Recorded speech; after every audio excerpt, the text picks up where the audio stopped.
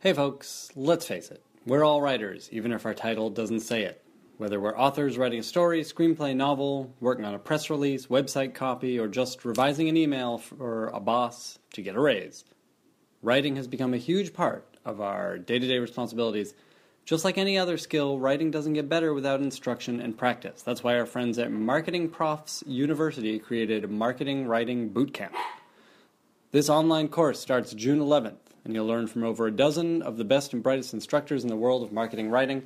You'll get tons of great writing tips, new techniques for enhancing your writing style, and will learn to write with a relentless focus on your audience. Plus, because it's entirely online, you can learn from your computer, tablet, smartphone, whatever's easiest for you. If you're stuck on the train, hey, why don't you use that time to get smarter, you dummy? As a special offer to the Nerdist Writers Panel listeners, visit mprofs.com/nerdist and use the promo code NERDIST, NERDIST, when you enroll to save $200 on Marketing Writing Bootcamp. Plus, you get over $1,000 worth of Marketing Prof seminars, classes, video tutorials free just for registering. The course begins June 11th. There are 13 classes, each of about 30 or 40 minutes. It's entirely online. This is the 5th year they've held the class. You get some great instructors. Each class is taught by a subject matter expert specific to that topic, and you get a certificate upon the completion of the course. You get over $1,000 in freebies just for registering, including seminars, tutorials, additional writing classes, how-to guides, stuff like that. It's ideal for anyone who writes as part of their job responsibilities, which, as I said at the beginning of this, is everyone. Go to mprofs.com/Nerdist. Now entering Nerdist.com. Hey everyone, this is Ben Blacker, the creator and moderator of the Nerdist Writers Panel. I myself am a television writer, having written for such shows as Supernatural, Nickelodeon's Super Ninjas, and I'm currently working for the DreamWorks program Puss in Boots, which is available right now via Netflix. Check it out. It's pretty fun. I am also the co-creator of the Thrilling Adventure Hour, a stage show in the style of old-time radio that is available as a podcast here on the Nerdist Network. For information about the Thrilling Adventure Hour, go to thrillingadventurehour.com. It's the Nerdist Writers Panel, and it's hosted by Ben Blacker, where he gets a bunch of writers and he asks them lots of questions, and it's starting now, so this will be the end of the theme. So this is Till you get bored. This is how we start. Listen, I'm bored already. Let's just go. Let's go back downstairs. Yeah, that was fun. Let's go there, yeah. Go down. They'll be opened up by the time we get out of here. I will. I'm buying Nixon's Friends. I can't pass that up. That is a plug right now. Guys, you didn't expect this plug, whoever made Nixon's Friends. That's right. Peter Horton is here. Thanks for being here. My pleasure. Congratulations on the new show called Odyssey. Is it Odyssey or American Odyssey? It's now officially American Odyssey. Okay. The screener I got was Odyssey. So American Odyssey, it starts April 5th. April 5th at 10 o'clock. And let's talk a little bit, for people who don't know, just to kind of ease us in here, tell folks what the show is about, and then we'll kind of talk about how it came to be. Yeah, it's easiest to talk about the show if you start from what it's not. Okay. Oh, no, this is going to it's going to start very broad. There are no werewolves. There are no werewolves. No, there are not werewolves in this. Or vampires, shockingly. We're going to have to narrow it way down. Yeah, no vampires. Zero mummies. In spite of the fact that Peter Facinelli is in our show, that he is not a vampire. I forgot he's a vampire guy. It's not a CIA show. It's not an FBI show. It's not a cop show. It's a modern-day conspiracy thriller that's about normal people, and it's about a theme that I think is really present for all of us right now, which is power and who has it. And it asks the basic question of, even in a democracy like ours, which is fairly developed relative to the world, do we still have power? And who has power? Now. And this is a tale about three very normal people. One is what's called a FET soldier, female engagement team soldier, who's overseas. The other is a ex-prosecutor,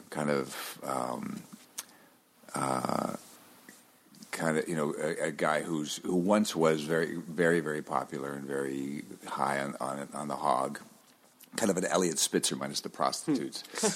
And the third is a young activist, political activist, and it's about how the three of them stumble upon this one conspiracy, and they each find different points of it and parts of it, and they start unwrapping it and pulling the string and following it, and we get to have this sort of omnipotent view of knowing what all three of them know that they don't know.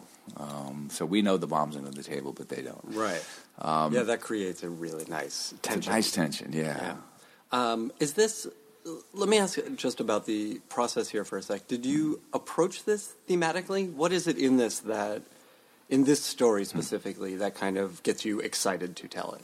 Well, the genesis of the idea came from one of our producers, Simon Maxwell, who's used to be with Red Arrow, is one of our executive producers from London, who came to us at one point and said, it'd be really fun to do a modern take on the Odyssey. And we thought, well, that's interesting, but what does that mean? And what it really boiled down to, what was interesting to us about it, is the Odyssey is basically a story about someone trying to get home. And that's a good, achy theme that we like. So the primary story, at least in season 1, is about our lead, Anna, played by Anna Friel. Who's terrific in it. Isn't she great in it? She just knocks you out in those. When you think about what she's doing, first of all, she's Irish, so she's got an Irish accent. So she's speaking with an American accent, speaking French, which she actually does speak, and Arabic, which she learned phonetically. Wow.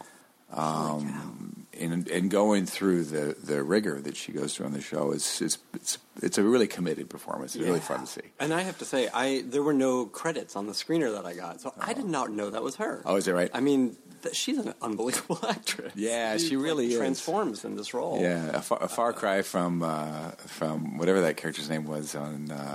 from Pushing Daisies. Pushing Daisies, right? Yeah. I can't remember her character's name, but I mean, when she was first suggested to us, we had that same reaction. It was like, really? And she was willing to come in and read for it, and we kind of put her through the paces via Skype. And she just blew us away. All right, so to go back, so how did the story start to take shape? I mean, even just talking to you a minute ago, clearly this political world is something you're interested in and sort of grew up steeped in a little bit. Yeah, the John Ehrlichman of it all, yeah. John Ehrlichman was my godfather, who was Nixon's second in command. And so, I kind of grew up in politics. But in a very different way than, someone whose like father was in politics. Like you were you had this outsider perspective, it seems like, just by having a foot in. It's interesting because John Ehrlichman for me was this incredibly intelligent paradigm for me. I mean, I blame him for me putting too much emphasis on intelligence because he really had a facility to him and had an ego, which is one of the things that got him in trouble. Well, and to be successful in politics is often something you need. And so my sense of politics kind of came out of a desire to be like him to a degree. That's interesting. And to sort of strive for that kind of engagement in the world, I suppose. So when the idea of let's do a story about someone trying to get home came along, it was about 3 years ago, and it was in the middle of the Occupy movement, and there was all that was going on in the Middle East back then and continues to go on. And we just started, Adam Armas and Kay Foster are my writing partners on this, and they had done Heroes, which was a trifurcated or even more storytelling technique. And we thought, well, what a fun way to tell this story would be kind of like Traffic. Take 3 perspectives. We each are, it's 3 writers. Let's each take a story. And I ended up taking the Odell story. Adam took the Peter Facinelli story, and Kate took the Jake Robinson story. And then we'd all combine them, and we'd all work together on them. But that's an interesting process. Yeah, it was really interesting. We'll kind of dig into that in a minute. But, okay. But how did even just the nuts and bolts of the process work? Did you guys sit down and say, here are the characters we're interested in, here's the story we're interested in, yeah, it was how do we divide it up? It was weird. We sat at Tavern, the restaurant Tavern, for hours. That's kind of the fun part, right? Is you're building something from nothing. Yeah, we did. It really You're was. having drinks. We're drinking coffee and we're eating muffins and eating all that. And we got to know all the waiters, and they were like, "How's the show going?" That's great. And that went on for weeks and weeks and weeks, and months really. And we would we'd started out by just sitting there saying, "Okay, that's what's interesting to us. It's interesting to start with that theme. Who's the first character we're interested in? Okay, initially it was, who's Odysseus?" And so we started with a guy. It was a guy who was a soldier over in the Middle East, because that's what's going on. And then it was, we were talking to Russell Rothberg, who was our creative executive at Universal, who said, "Why did you make her a woman?" And we were like, "Well, that's interesting."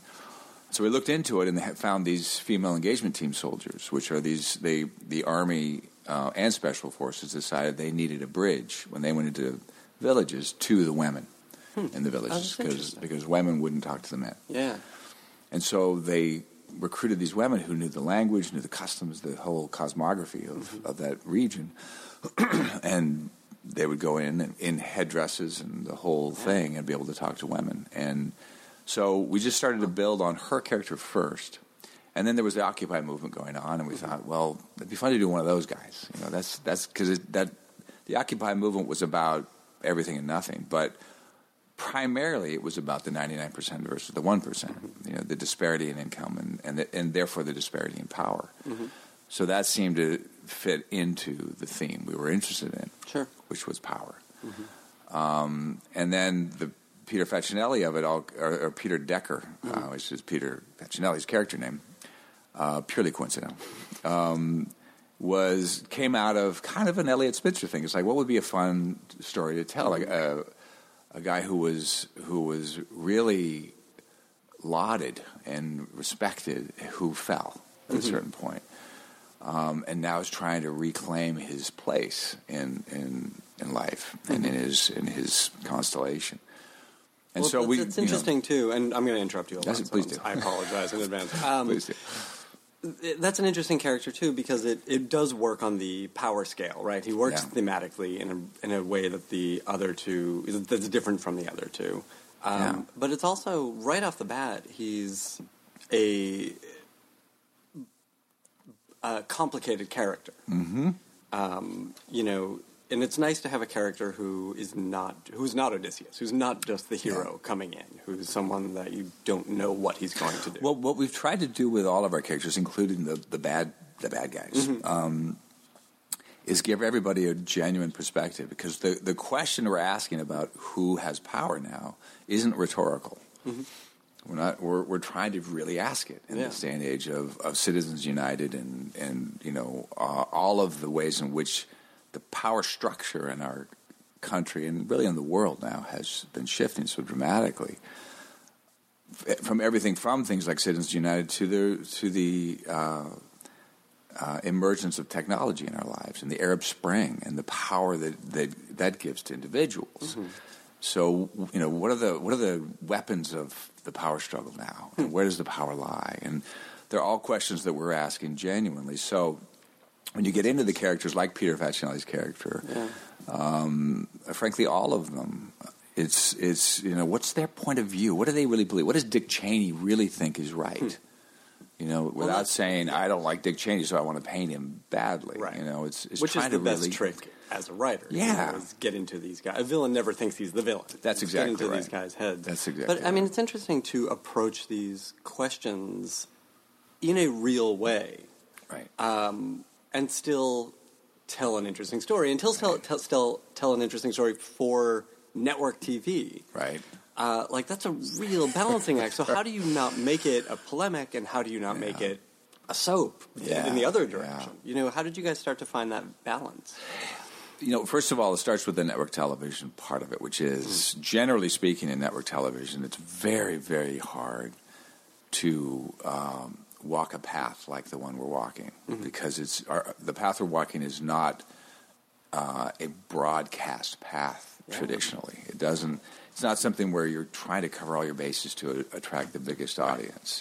It's what's the best story to be told? How can we tell the story the most dynamically and kind of the most interestingly?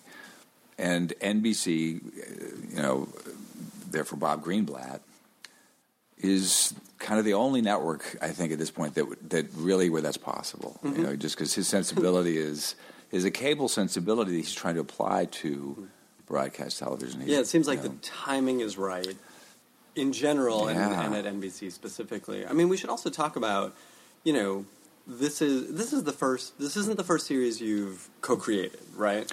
I've co-created pilots before, but it's the first series I've co-created, But you've been in the industry for a while. We know you as an actor. We know you as a director. For the most part, in network television. Yeah. So you must have taken lessons from being on the other side of the camera and being behind the camera to apply to creating this show where everything kind of came together to actually go to series and be a series. It's kind of this moment. I think everybody, if you really commit yourself to a career, you get to a certain point in that career where all of the things you've learned, throughout time, kind of come together, and help you create a moment in your life. And I think this is that for me. Acting was a great way to learn to be a director. I'm sure. It's like being a soldier in the field if you want to become a general or a captain. You really can speak from the inside out there. Being a composition major in college helped me as a director, both literally because of music and whatnot for scores and that sort of thing, but also more importantly, understanding the music of directing or storytelling. Storytelling is as much about the music as it is about the lyrics. When does a piece swell? When does it need to get really loud and dynamic? And when does it need to be quiet and play a counter melody? And then all of the years of producing, whether it was Grey's Anatomy or 6 Degrees or Lone Star, or to be able to manage a project of this scale. This is the biggest thing I've ever tried. It's an ambitious show. Yeah, when you think about the fact that we wrote it in Los Angeles, we're shooting it in New York and in Morocco. I was wondering where the desert parts were. Yeah, it's in Morocco. Wow. Yeah, that's wild. To keep, so we have 2 crews, 2 casts, doing 13 episodes. The only way I'm able to even have a slight handle on that is because of the producing experience at this point. And so all of those things kind of... It's very practical. It becomes very practical. It's very, very practical. I mean, I did a show, produced a show for NBC a few years ago called The Philanthropist, where we filmed the whole thing in South Africa. So I was, that was perfect experience for this because I was living in South Africa, editing from there, where the editorial bays were in New York, where Tom Fontana, who created it, was, and the writers' room was, and then there was casting in Los Angeles, and so it was balancing it from that standpoint. So that was really, really important to getting ready to do this one. But the most fun I've ever had, to be able to do that on the other side of that coin is what a gift to have that opportunity. And like you say, for it to come from network television is really unusual. Because it doesn't feel like network television when you watch it. It feels like its own thing. Yes. For sure. It is something you probably would see on cable, but it's weird. It's just kind of its own thing. I don't really know how to describe it. And I feel like that's kind of the way we're headed in TV. That's right. We're sick of seeing the same thing. That's right. We want to see something unexpected. We want to see singular voices or strong authorial voices. That's right. I'm curious about putting the story together for Odyssey. As you say, it's a political thriller, which suggests a sort of big, interlocking story taking place over these episodes. And did you treat this as a season 1? Did you treat this as a miniseries? What was the thought going into that as far as closure on the big story? Yeah. The writing of this was so much about finding a string on the ground and just pulling it, you know. And it was sort of like, how far is this going to go? You know, does this string go all the way to a perennial series, or is it going to stop after 6 of these things? You know. Yeah. And we really didn't know when we started. To tell you the truth, it was just kind of like, here's an interesting idea. Let's go there. Mm-hmm. You know, we sort of started from what's interesting to us. Mm-hmm. You know, here's a scene that would be fun. Can we make our way to it? That's really cool. You know, and what ended up happening with this one is that indeed the question of power is a big enough one and expands enough, especially in this day and age where power isn't regional at all. Mm-hmm. It's global. Mm-hmm. Corporations are not nationalistic anymore. They just aren't. Their reach and their power is international. It's global. So, you know, how far can you go? You can go as far as you want to. So we have a, you know, fully mapped out first season. We're almost done shooting it. And have a whole host of ideas for next season. Oh, that's great. Well, and it seems like, you know, again, working thematically, you have so much territory you can cover. Yeah. But you also have these very strong characters that when you say this would be a cool scene, how do we get to it? There's a roadmap there. You know, it may be a winding road, but... And there's 3 of them. You know, we can explore 3 different worlds, which really could last us for a while. And the other thing that's really amazing about telling a story like this in a trifurcated way, which I know Steve Gagin found really fun in Traffic, and even in Modern Family they find fun. It's like you're going along on one story and you get a little bored and you just go click, let's go to the next story, you know, and suddenly it's reinvigorated. From a writing standpoint, it's heaven. You can bail on scenes early. You just can. You can just leave. I need a break from this guy. Right. And editorially, it's great. Yeah, you sit in the editing room and you're going, you know what, I'm tired of this story, or this story's getting a little boring, or it needs more traction. Let's just put more of the scenes together in that story until it really gets running, and now let's pull the rug out from underneath it. That's interesting. When did the pilot story start to take shape? You know, because it covers a lot of ground. Yeah. But I don't know, it never feels overcrowded. Oh, good. I mean, it's easy to follow. It's, you know, you're with these characters. Good. I'm curious about how you guys kind of broke down episode by episode and figured out how much story an episode can hold. That was a really, boy, I'll tell you something. The answer to that is we just, in a way, got lucky because we would ask that question, and, you know, we sit there and you just kind of go, okay, we have our big, everyone does, the big whiteboard up, and you put this story. Here's this episode, here's Peter's story, here's Adele's story, here's Jake's story. What's happening there, and what's happening there, and then we get to the end sometimes of these stories and go, oh my God, we have so much story in here. Network television is down to 42 minutes and 28 seconds to the frame. I mean, it's really a brick wall, unlike any other sort of delivery system out there. And so, you know, can we fit all this into one? And sometimes we would have to like pull some story out and find a different ending because we really, you know, the fuel of this show is tension. It's not action.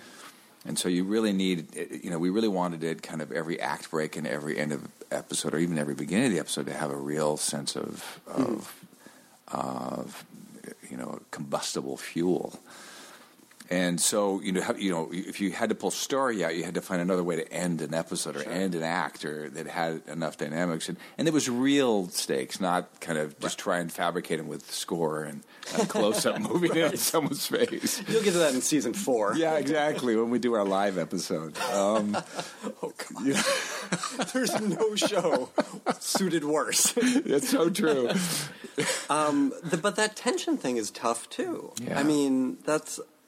Because you have to give the audience something. Yeah, you do. There has to be a payoff to that, which again comes back to, you know, what will an episode hold? How much story can we tell? Yeah. What are we revealing? Right? Because it's not 3 Days of the Condor. No, it's all, you know, tease it out till the very last. It's minute. Also not Lost, you know, which is a bit of a fantasy thriller. So you can't really have what's in that box for 6 episodes, you know, or a year or 6 years. I mean, you know, you can sort of buy some leeway with that sort of thing when you're telling a story that's out of this world a little bit. But in this case, we're trying to tell an authentic thriller that takes place in real life. And so to tease an audience like that, you can't really get away with it. So we had to create tension and still pay it off and say, and this is what it's about. We don't try and get clever with an audience like that, where you just kind of hold it back and hold it back and hold it back, and then have that be the tension of it, the lack of revelation, and then eventually you kind of try and reveal. We really realized from the beginning we had to like let people know what was going on, because that's that omnipotent view again, or omniscient view. And that's interesting. I mean, letting the audience put together the puzzle, like you say, having the pieces that the other characters don't. Yeah, we know more than they do. Right. But that also could create the problem of us getting ahead of them. Yeah. And them seeming dumb. But if you care about them, you know, I think that's the great trick. And they walk into the room and you know the bomb's there, you're going to be worried for them. Yeah. And you're right. You can't. They have to seem smart the whole time, even though we know. Well, we're also, and I think you guys do a very good job of this, emotionally invested in them. Yeah. Well, so that's the the other emotional part story of it. is as important. It has to be in TV, right? Well, that's the other part of it. I mean, my roots are in character. They're 30-something in that world, and we really wanted to not only have the fuel be tension, but also be tension because of sort of full-bodied characters, so that they could have lives that you really related to and could kind of empathize with. So that's our trick, I guess, is you care about these people enough and keep them smart enough, at the same time let us, as an audience, know what they don't know. Yeah. And that's what's fun about it. That's this entertaining seems about it. impossible to write. I don't know how you guys... Did you... so once it got picked up, did you guys put together staff? How did it work? It was this, it sort of begs the question of how will we ever do this for season 2. The way this one unfolded was it started off with the three of us in the city writing the pilot, right. and which is an amazing little writer's room. Like that's perfect. That was fun. Yeah. That was the tavern experience. Then it became we gave it to the network. The studio had paid us to write it on spec. We gave it to the network. They really liked it. They were going to make it. And then Greenblatt called us up and said, "Oh, you know what? I have this new model I'm trying to play out, which is straight to 13." We're going, "Oh, good." And he says, "So what that means is you're not making a pilot. You're writing more scripts first." Right. So what that really meant was, there's the good news is we're going straight to 13. The bad news is we're not really going straight to 13. We're in fact not going straight to anything except scripts. Right. So we had us write 3 more scripts, and so we hired one writer, Davi Waller, to come in and help us with that. And so we wrote 3 more scripts. They really liked him a lot, and they said, we're not quite ready to commit to it. Wow. Then it was like, okay, we'll commit to you writing 3 more scripts, and then we'll see. So we hired 2 other writers. God brought them in. We wrote 3 more scripts. So we had 7 scripts. And then it was, okay, I'll tell you what, we'll go back to pilot. We're gonna make a pilot, but we want you to write all 13 scripts. And so we were like, okay, we're making a pilot, but we're writing. So we hired a staff to write the rest of the scripts. And so we spent the last summer working on the rest of the scripts, because if we went to pilot and if we went to series, we'd have to. The only way to do this would have to have all the scripts written ahead of time, so that the logistics of shooting them, block shooting them, would make sense. Yeah. Which makes sense, but they're still not committing to. They're still not committing to it, and so by the time we got committed to a pilot, we had already had our scripts written. Well, that must make production a whole lot easier. It was a lifesaver for production. So although, I mean, that does. We've talked to people who've kind of done it both ways, where the BBC model, where they write all the scripts and then shoot them all, versus the US model, where you're just writing to catch up to production. Both have good and bad about them, but when you have all the scripts fairly ready to go before production starts, do you lose that spontaneity, or do you have producers or writer-producers on set to make sure that things can change and to make sure that since there's three of us, and we had one of our writers, Julia Ruckman, who was in our writers' room, ended up being our person on set in Morocco. So she's been there forever. Sorry. She's been there so long that she likes it. And I, by the way, Morocco's an amazing place, but you to stay for a long period of time. To be on any location for a long time, and especially Morocco's intense. I mean, it's a very intense culture. It's fabulous. I love it, but after a while, it's a third world country, and you're not drinking the water. You're careful about the food you eat. It's a different language, a different culture, and that's really charming. And then it gets tough, and then eventually it gets really, you get connected to it. And she's in the latter category. But having her there, and then us, either there or in New York, allowed us to still be somewhat flexible. But having the scripts written ahead of time was the only way we could have done the show, the only possible way. Yeah. Just financially and logistically, just because it was such a big bite of the apple. But the thing that's tricky about doing that is how long it takes. You're really... Yeah. If you're separating out those two processes, you're not doing a whole series in if it's 13 episodes, you're usually doing that in 6 months. Right. In this case, you're doing it in a year and change. Wow. And so I think if people could figure out the finances of it for writers, it would make a lot of sense. But right now what happens is the writer only gets paid for the episodes they write. Right. That takes forever, and then you're supposed to wait and then get paid on a production fee, which is not as much. And so over a year and change, you're getting less money than you would if you had done 2 shows, which you normally could do. Yeah, and this is a thing that the business is sort of contending with right now, is there are shorter orders, and rooms are only existing for 3-6 months at a time. And it's a weird time. It really is. It's a weird time, kind of. Across the gamut in our culture because of technology. I mean, technology is evolving much further than our ability to know what the implications of that are. Absolutely. This is your next show, right? It could be braided into this one, too. Yeah, right. There we go. Tell me a little bit, if you would, about the pilots that you worked on in the past as a co-creator. Well, my heartbreak project. Everyone's got at least one. My biggest one is I created a show with Josh Brand, who is the Northern Exposure creator, and I'll Fly Away, and he's doing The Americans now. He's on that show, and he's a spectacular writer. And we decided at one point it'd be fun to do a Western. You were right. And it's heaven. And so when we sat down, what we did is we came up with this idea. It was called Reconstruction, and it was made for NBC as well. The pilot was, and it's an amazing project because it's not just a Western.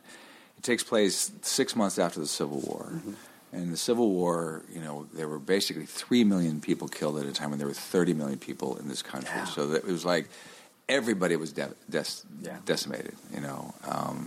Everyone was broken. So it was a Western taking place at a time of people trying to heal.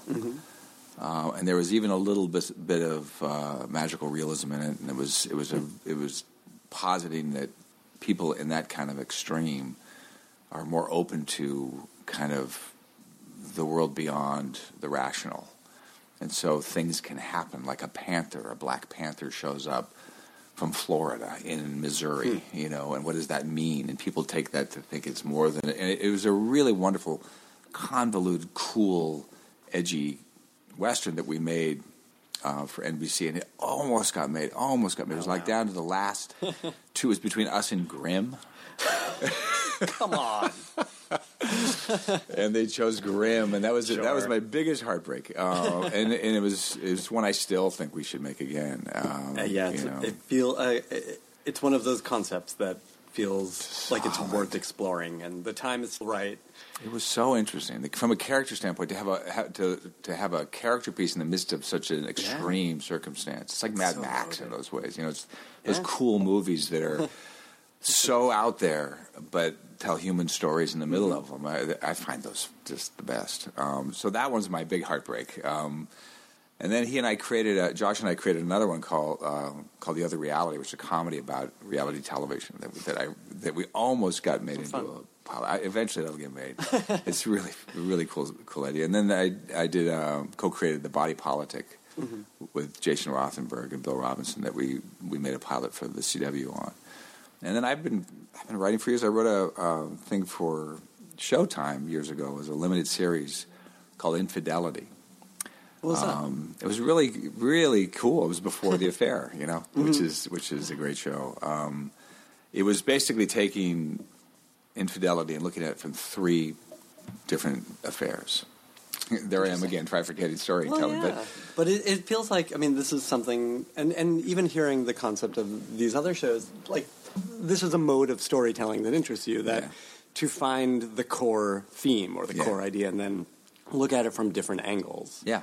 That's exactly right. These shifting points of view is exactly right. Really interesting. I think it's we couldn't have gotten away with that on TV 10 years ago, which is really strange. I know storytelling has opened up, and in television, especially in the cable world, but networks are going to have to join that for sure. To survive, and that's what's brilliant about Greenblatt's approach, but. The infidelity was a traditional affair, and then there was a gay couple who, that one was cool because the other 2 stories were about fidelity going into infidelity, and the story about the gay man, two gay couple was a story about 2 men going from infidelity to fidelity. I don't think I have seen that. Isn't that interesting? Yeah. Why? Let's make that. Yeah. Why isn't that on? Isn't that interesting? It's really cool. Yeah. And Douglas Carter Bean wrote that one. I don't know who that is. Oh, he's a playwright from New York. He's fantastic. Very funny man. Great. And I wrote one. He wrote the other. And Jill and Jennifer Sprecher, the Sprecher sisters, wrote the third one. So I did that. I wrote a thing called The Buzz for ABC, a pilot, which was a farce on network television news that almost got made. So I've always... even when I was beginning acting, I would always, while I was not getting work, I would write scripts. I'd just sit there and write these. Well, this is what I was going to ask. I mean, this is sort of what I was leading to, was if you always have done this. Have you always been a writer? Have you always wanted to make stuff? Yeah, it's my career path has never been intentional. It always has been sort of something that again, I'd find strings on the gun and pull them, and they would just lead me places. I'm not one of those guys like Steven Spielberg who came out of the womb knowing he wanted to be a director. I wanted to be a musician first, and then that turned. There's a whole tale about that turned into a acting career. Not by choice. It just happened in a weird way. And the minute I started to be an actor, I started to find myself hanging around the DPs and the directors and the editors, and realized that's where I wanted to go. So I used acting to become that. Well, it seemed like those happened. At least from what I could tell on the biographical stuff that I saw, very close together. Yeah. That, like, as soon as you had a foot in as an actor, you're like, I want to be part of some of this other stuff. Yeah. I've never been comfortable being an actor. It's never been my thing. It's always something I'd have to work at doing. Actors who are real actors. It's just, they do it. It's just who they are, and that's what's magical. But I always had to work at it. I had to get myself to want to do it. Sure. As opposed to, it was never a comfortable fit. It wasn't. Yeah, that makes sense. It wasn't. But it was a great way to do what is a comfortable fit, which is what I'm doing now. Interesting. But again, it wasn't like I sort of said, "Oh, I've just graduated from college with a degree in composition. Now I want to be a director." I mean, it really was this path, and for some reason, writing just was there. Partly because you can just do it. Yeah, that's true. A director needs an army. Yeah. An actor needs to be hired. A writer, you can just sit down with a pad and paper or a computer and just start writing. Yeah, and so I wrote some horrible things. Of course, as you do. What was the nature of the horrible things? Oh, I'm always curious. But the first thing I wrote as a full script that I could at least show people, because the first things were just so earnest and of course, oh my God, so embarrassing. And then I finally wrote this thing called "As with the Wind." Speaking of earnestness. which was kind of a mashup between, I think, Inherit the Wind and Tender Mercies. I mean, it was like this, and it was a story about. It was in the 80s, and it was when all of that sort of underground railroad of refugees from El Salvador and Nicaragua were coming up to America, and it was trying to tell a story in the Midwest of somehow that becoming,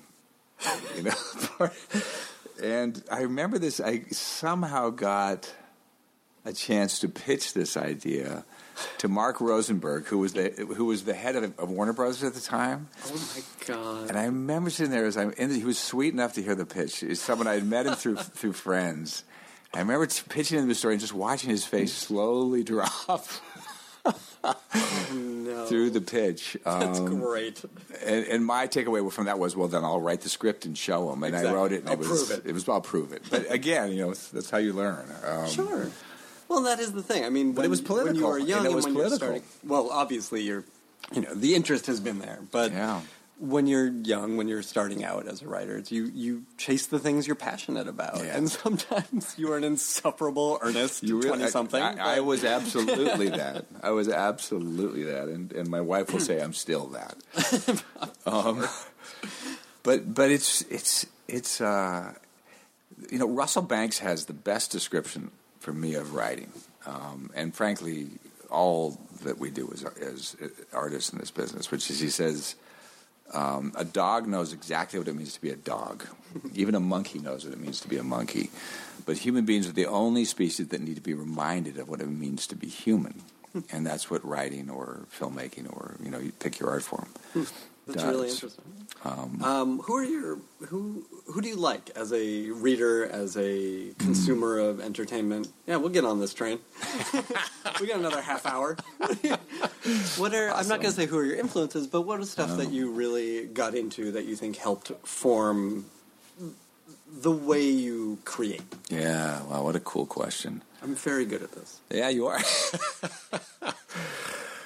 It's like it starts with the classics for me. From a directing standpoint, like I said, music was my first reference, and Beethoven specifically, his symphonies for some reason. Really? How young when you started listening and playing this stuff? I started playing piano when I was young. So I grew up playing little, Bach cantatas and things like that. When I was in college, I got this assignment. We had a big senior project, and mine was to take all the Beethoven symphonies and analyze every note. Wow! And I fell in love with them in the process. Yeah. And it can go one of two ways. It sure can. I feel like that's something I've had to do with literature, and yes, like it have had the same experience. That's right. I didn't know how much was here. That's right.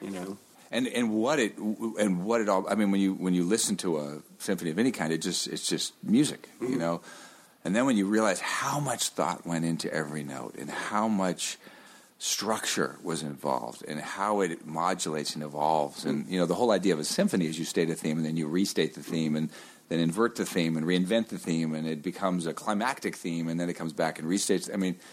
That's basically a good speech is the same thing said in 20 different ways. Sure. It's all storytelling. It's all storytelling. Yeah, that's neat. So that was probably my primary influence, and then as a writer. Well, let me just ask one follow up on that. Was music to you a good fit in the way a lot of this other stuff was, and the way maybe acting wasn't? Yeah, it was comfortable for you. Absolutely, that's great. Music. As John O'Donohue says, the Irish. Philosopher says music is what language would love to be if it could. Absolutely. You've tried to write a page of anything, That's right. Yeah. And there's something about music for me that gets to the heart of some truth in life. That's ineffable in a way that the other art forms can't quite do. Yeah. So that was my first sort of driver into the arts. And as a writer, John Updike was just my hero. I gobbled up everything his. He just had a way with language and words that broke all the grammatical errors, but communicated such a truth about human nature. Yeah, he was not a pretty writer. No, he wasn't. But yeah, there's emotional truth in it. Yeah. Which I think, I guess at his time, there were a few guys doing that. Yeah, I think so. But he was one of the best at it. He had. I mean, he described Americana better than probably anybody, other than maybe Samuel Clemens. Interesting. But he described modern Americana in such a honest and sort of uncomfortable way. Kind of taking middle America and pulling it apart and seeing underneath the covers and behind the closed doors. And I just found that staggering. So those are the first people. And then as I was growing up, I grew up. Most of my movie experiences were in the 70s, where movies were mainstream movies were art form. Yeah. And so, all of the directors back there, I just fell in love with. The Coppola and the Scorsese and, every single, Arthur Penn. Arthur Penn was. Lumet Yes. All of them. For me, I just followed them frame by frame. Kind of like I did with the Beethoven symphonies. I took Taxi Driver apart. I think more than I want to admit. You okay? Or The Conversation. I think The Conversation is maybe my favorite movie. It's a perfect movie. Yeah. It taught me everything I want to know about sound and film. That's for sure. Absolutely. And like you say, Arthur Penn and Sidney Lumet. Well, I feel like guys like that, as opposed to Scorsese and Coppola, were doing what Updike was doing. That's right. That's true. That's true. Real, raw. That's right. Almost fly on the wall. That's right. Not pretty kind of filmmaking, but stunning. Stunning. Robert Altman too. Robert Altman, absolutely. But Dog Day Afternoon, I mean, that's Updike in a way. I mean, it's, absolutely. It's and what a much tamer version of that. All of that was 30-something, which was about just about normal people and their intricate sort of dirty lives. And I think that's where I really got to be an apprentice as a director, because it was both of the creators of that show were directors as well as writers. Oh, that's right. Yeah. Ed Zwick and Marshall Herskovitz. Yeah. And so, it was kind of we used to call it the Ed Zwick Samurai School of Directing, because he was a taskmaster. Really? For directors. He'd bring you down. I remember the first time I directed an episode of the show, he took me down to the set. So what are you planning on doing here? And I'd start walking him through my shots, and he'd sit there and he'd go, just kind of shake his head. And he'd listen for a while, and then at one point I remember him standing up, going away, and someone walked by, he goes, he's just not getting it. So you sit there and you go, okay, my God, what am I not getting? And what am I learning? And that's where I really was able to work out, what works on film and because it's low stakes directing. It's an episode. Yeah. Well, that was something I was kind of curious about. I mean, 30-something, you guys were doing, 24 episodes a season, and it was the early 90s, is that when it was on? Yes, late 80s, early 90s. Yeah. And so, there was a form to what TV looked like then. Yeah. And it hasn't changed a ton, especially on that kind of show. I mean, I feel like Grey's Anatomy is a good example. Like, that is pretty much the same form. Yeah. But what does a director do? What's your job when you step into episode 8 of 24? Well, it was different on that show than it is on most shows today, because what Ed and Marshall really pushed, because they're directors, was they wanted directors to come in and do something different. Really? They wanted to bring their own thing. So we had... It was just very unusual. Very unusual. Especially then. We had some directors come in that would use, the widest angle they'd use was 200 millimeter. Everything was long lens observed from across the sound stage. And others would come in with wide handheld lenses up close. There was always a tone that would bridge. There was a pace that would bridge. But visually, it was always open for directors to come in and do something interesting. Today, generally, it's not that. Generally, it's you set an image or a visual in the pilot, and then you hire someone to keep that vision consistent. on Odyssey, on American Odyssey, we still getting used to that. We do a little of both. There is a great opportunity with that show because it takes place in such disparate places to have two kind of different styles of shooting in New York versus over in Morocco. First of all, the color palette is so distinct. In New York are the blues and the grays, and Mali is the yellows and earth tones and whatnot of that region. And it tends to be a little more handheld over there and a little more on the dolly and long lens kind of thing in New York. But that's not a rule. Right. I don't have anyone sitting on the set there saying, come on now, we have to stay with this style. It is what's best for the story being That's told. right. Yeah, that's right. What I'm curious about Grey's Anatomy too, because you directed that pilot. Yes. What are the choices you make? Because you do know when you're directing a pilot, if this goes to series, I am sort of setting the template for this. So what choices do you make as a director, as a storyteller, in directing, for example, that pilot, but any that you can think of that might be a sample? I usually, I steal from the best. First of all, I watch movies. I get inspired by movies. That one, I think, the Insider had just come out, which is one of my favorite movies. That's a great movie, of all time. And I just was inspired with that sort of long lens, weird angle kind of storytelling, where and short depth of field where things are out of focus sometimes, and so I was shooting for a network that was very network. That at that time there was Steve McPherson was the head of the network, and he very much wanted it to be traditional network. But you're also contending with there are 4 other medical shows on at the same time. That's so how true. does this one look different? Yeah, I would imagine. To a point. To a point that his concern wasn't that. No, not his, but yours. Mine certainly was. And Sean, I'm sure, wanted to look like all the other ones. That's right. And Shonda Rhimes, who created Grey's Anatomy, and I would sit down and try and thread that needle. How can we get away with as much as we can get away with and still not have them upset and freaking out. And, some of the ways we did, like color, for example, in Grey's Anatomy. If you look at the pilot of Grey's Anatomy, it sort of evolved over time a little more towards traditional color. But the pilot of Grey's Anatomy, we really tried to sneak in as much as we could of kind of a hand-painted black and white photograph feel. So that the colors are muted. They're there, but they're kind of muted and they're a step back. And we shot it a little bit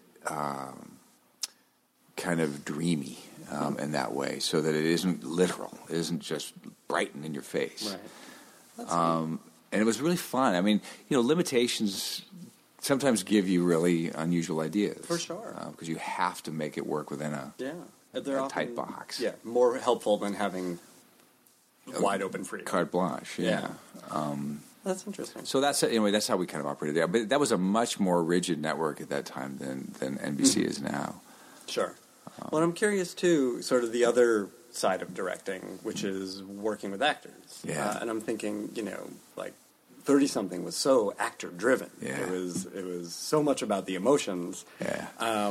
And so much of the stuff you've worked on as a director have been. So what have you learned over the years about working with actors and, finding the best way to tell the story through them?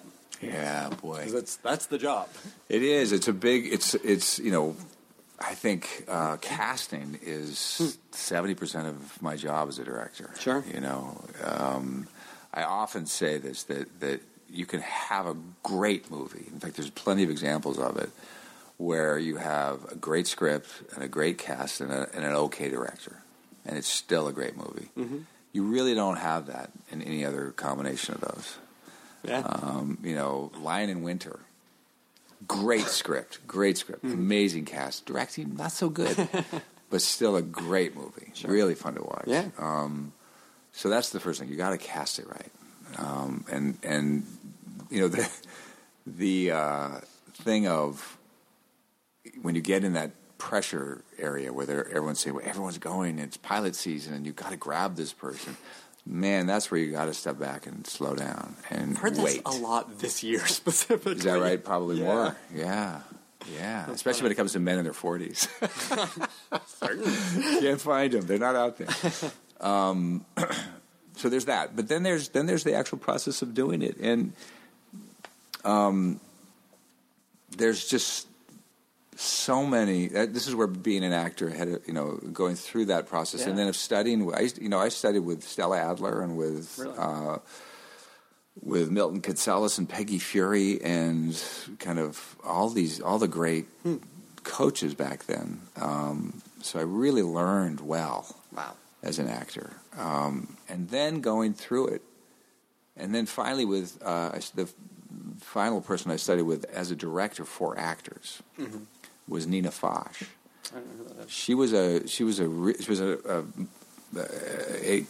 kind of obscure movie star back in the 50s, who became a coach and did pretty well as a coach. It was a really, really good coach.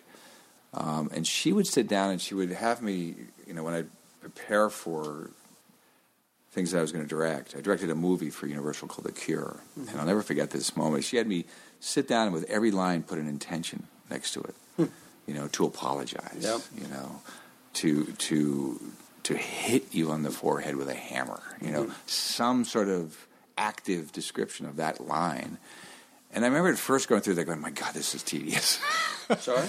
It's not my job. I'm the director, But I remember this one moment in that movie where there was this moment. The Cure is a film about a little boy who has AIDS. And his friend, played by Brad Renfro, sort of befriends this little boy. He's the only one who'll befriend him because he has AIDS. And they decide to find a cure, and they go off and search the cure. And they try cooking nettles and everything. And they go down the Mississippi River looking for a cure. And there's this moment where, in The Cure, where Annabella Sciorra's character, her son had just died. And she's driving back from the hospital, and it's the moment where she finally breaks down. And we did a couple of takes, and she finally called me over to the car, and she said, I'm dry. I can't get there. And I had written down, because of Nina Foch, I had written down this little thing that said, in that line, which she had delivered, to call him back, meaning her son. Wow. And I was able to say that to her, and she just welled up with tears. Yeah. I almost welled up with tears. I'm not kidding. Right? That is powerful. Powerful, right? So it's really that kind of thing, that came over years and years of just doing it, I guess. That's really interesting, especially getting that into a script.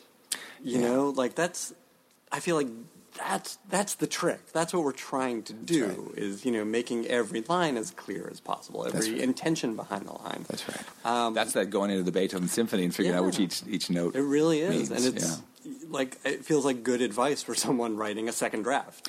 Right. Go through again, do it note by note. It's really true. I mean, I'm still learning this because, writing is coming a little later in my career than the other two. It's a never-ending process. And it's a never-ending process. And man, to learn the economy of writing, to learn how powerful it is when it's said with fewer words and without words, is just something that takes years and years and years to figure out. And that without words is something I think new writers, especially in TV and film, tend to forget. This is a visual medium. And so do executives, by the way. Do executives, because the biggest fear in the executive world is confusion. Yeah. We're constantly on Odyssey trying to walk that narrow path between confusion and ambiguity. The latter being great. Yeah. Well, and that's uncomfortable for a lot of people. That's right, especially executives. Yeah. You can say it.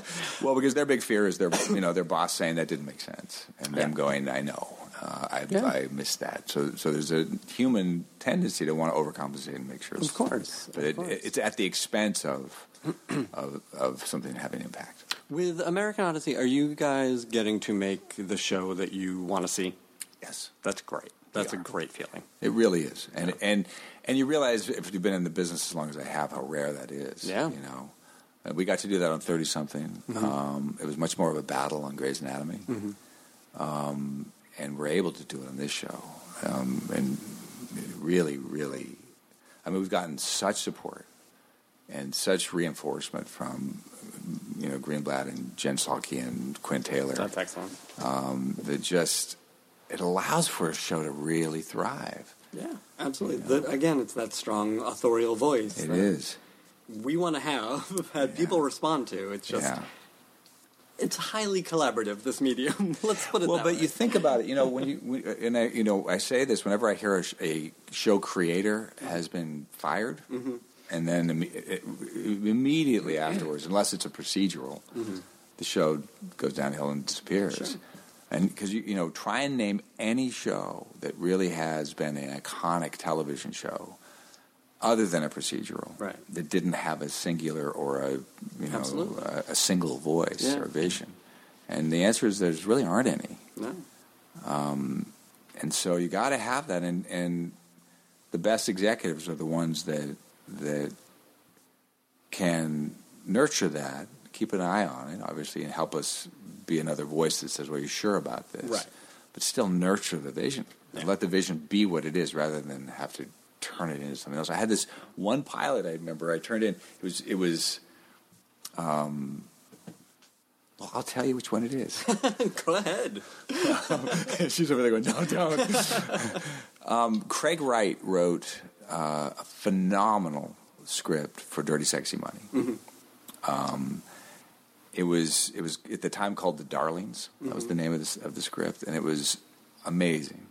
And that's why we got the cast that we got: Donald Sutherland, Peter Krause, Jill Clayburgh, and we got this amazing group of actors to do it. And I directed this pilot, and we turned in the cut, and it was a really cool pilot, really edgy and interesting. And ABC took a look at it at the time, and they said, great pilot. If it were for HBO, it's not ABC. They had us go back in the editing room and reinvent it in the editing room. Wow. As an ABC show. Sure. And in my opinion, that's why the show didn't succeed. Because it wasn't what it was meant to be. Yeah. And again, this was 6-7 years ago. Yeah. And at the time, everything did sort of look the same. That's and everyone wanted everything to look the same. That's I think we're getting to a time where maybe that's starting to push out, even in network. And I think American Odyssey is a great example of that. April 5th on NBC. We usually wrap up by talking about what you are watching and enjoying and reading and listening to these days. But before that, I want to ask about conspiracy thrillers. Did you guys go back and watch some of these, or are there ones from the classic ones in the 70s to even The Informer and stuff a little more current that you guys looked at as far as how to tell the story or to get inspired by these films? Well, certainly Traffic, Babel, or however he pronounces that, Babel. Whatever. Does he pronounce it strangely? I've heard a number of pronunciations of it. I always call it Babel. Yeah. I mean, certainly 3 Days of the Condor is just there. The parallax view. All of those things are all informing what we've done. But I think The Insider, the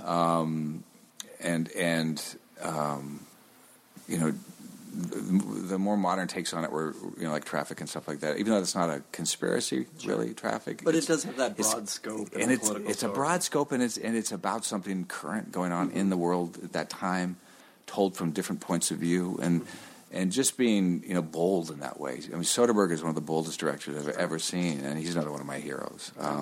Always interesting. Always interesting. Always taking something and turning it on its ear, and it's what we're trying to do with this. It's one of the things we did in the writers' room constantly was, how can we do this in a way no one's going to expect? How can we just make this just different? What haven't we seen before? What haven't we seen, and what haven't we thought of easily? If you think of something easily, it's usually not a very good idea because it's a trope. It's something from your past you've already seen done. How can we turn it? How can we make it different and weird and interesting? I mean, we have coming up on our show an episode, I think it's 3 or 4. We introduce a character who's, and this is based on a real character, who's a cross-dressing talk show host in Mali. Okay. I don't know how this character fits in. And you'll see. It's Nice. it's a great storyline. And this character goes for a number of episodes. Cool. And again, not the opposite of what you'd think would be in the middle of a Muslim country that's in disarray. Neat. So that's the fun of Odyssey. That's good stuff. Do you have time to watch television? Do you have time to see movies, read books, or have you been underground working on this show for a year and a half? It really is the latter. My wife watches everything, and it's like when we're going to bed at night, she'll say, "You gotta watch this," and I'm like, "I have to go to bed." Right. Give me the synopsis. Yeah, give me the synopsis. Tell me what you like. She loves The Walking Dead. She loves The Good Wife. I started watching Black. Oh no, I've forgotten the name. Not Black Orpheus. Orphan Black. Orphan Black. Yeah. Thank you very much. I started watching Orphan Black, which I thought was really interesting, but then I lost track of it and it went away. I've tried to watch The Wire forever because I hear it's the best show that's ever made. Especially you have to watch The Wire. I know I do, and I've watched the pilot. I loved it, and then I get swept away with watch a bunch. Being a parent and doing the show.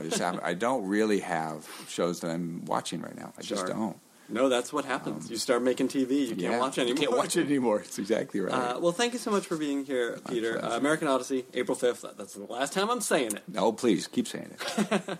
I think people are going to dig it. And congrats. Thank you. Thank you very much. Now leaving Nerdist.com.